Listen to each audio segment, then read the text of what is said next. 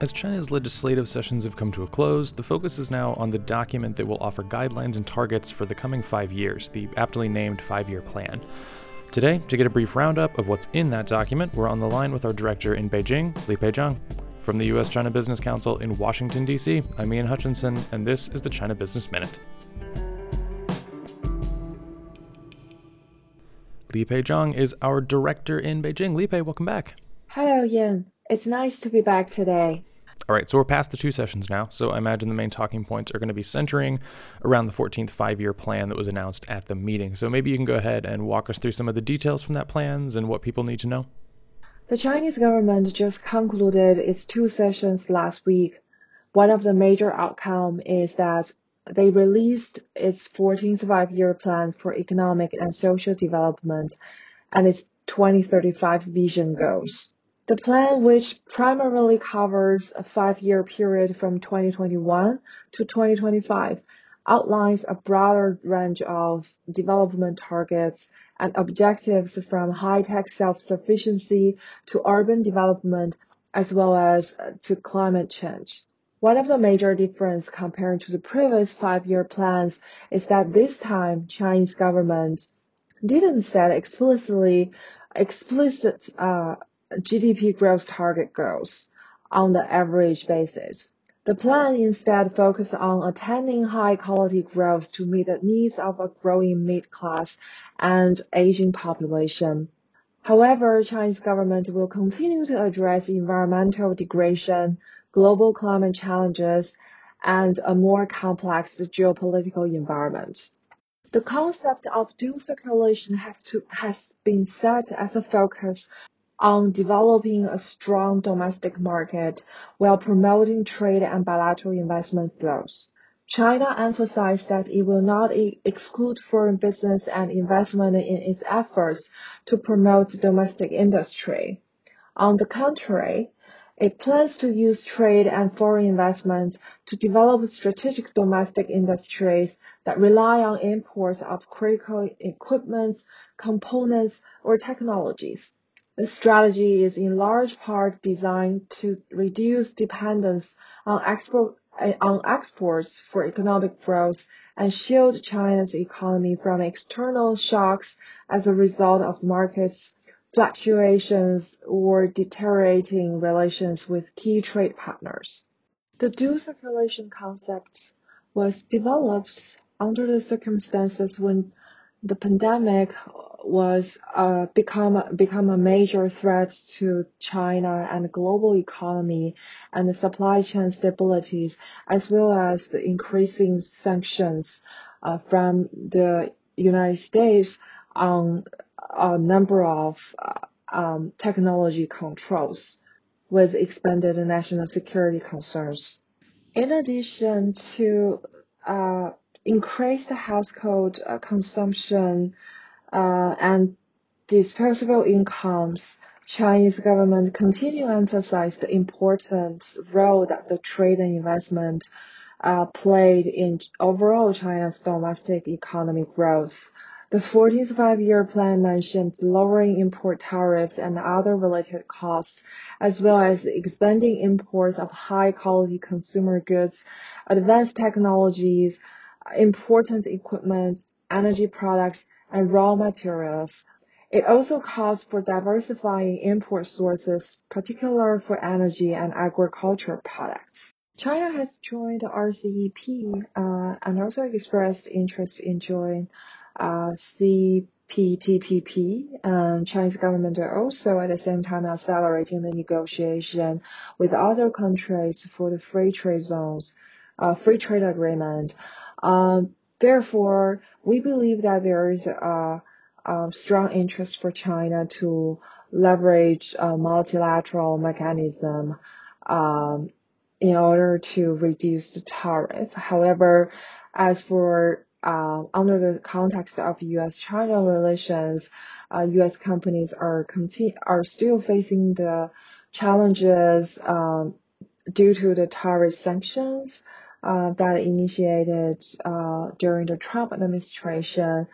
And even though we are having a phase 1 agreement, we are we still don't have a very clear understanding that how both governments would like to negotiate or find what kind of path to gradually remove all the tariffs that has been put that has made both US and Chinese companies being less competitive in the global market. On the topic of investment, the 14th five-year plan described in detail how foreign investment and foreign invested companies can help China develop strategic industries. China at several occasions already announced that will further reduce the foreign investment negative list and advancing openings in telecommunication, internet-related sectors, education, and healthcare. However, without seeing very detailed measures, it's unclear to what extent that China would elaborate or would liberal those highly restricted sectors. On one side, that there's no doubt that Chinese government would like to welcome more foreign companies to invest in China, especially in the high-end technology sectors. However, China also maintain its cool mind that there has to be some certain safeguard in place as well. The 14th five-year plan states that China will build a regulatory and a risk control system in line with country's higher level of openings. This includes an early warning system to detect injuries to local industries, trade remedies, and other policy tools. National security review for foreign investment, antitrust investigations, and national technology security list management system, as well as the well-known unrelevant entity list mechanism, will somehow all play a role in the overall legislative framework. Another thing I want to highlight is that the five-year plan highlights the high-tech breakthroughs, R&D, and self-sufficiency as the major objectives that China should achieve during the next 5 years. By doing so, China will increase R&D spending and offering more financial support, as well as rewarding domestic innovations. Ultimately, Chinese leaders aim to increase the supply chain self-sufficiency, especially for critical components. This is seen as crucial for both China's sustainable economy development and its longer-term plans to become an international technology leader by 2035. USCBC has published a standalone articles to all our members in summarizing the key points from the 14th five-year plan. Of course, we will continue to watch those themes that being highlighted in the five-year plan and develop our advocacy strategies and government engagement based on those themes. One of the upcoming China Forecast 2021 that is hosted in Beijing on March 26 will touch upon the topics such as digital economy and China's policy roadmap on the carbon neutrality.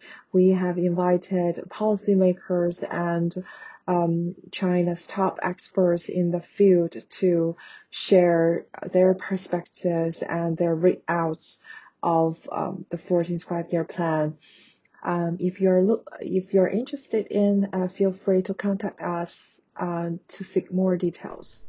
Yes, members can find a link to our full analysis of the five-year plan on our website, and I'll also include a link below. There is certainly a lot more detail in that document than we were able to get through here today, so you can read the full analysis there. Likewise, you can find more information about our Forecast 2021 conference in Beijing. I'll have that available below in a link, as well as on our website. So, Li Pei, thank you for the summary. Thank you. I will talk to you next time. Again, Li Pei Zhang is our director in Beijing. The China Business Minute is a production of the U.S. China Business Council, and you can always learn more about the work that we do on our website at uschina.org. If you like the show, please leave it a rating, leave it a review. It will help other people find the show. To all of you, I wish you a happy St. Patrick's Day, and we'll be back next week.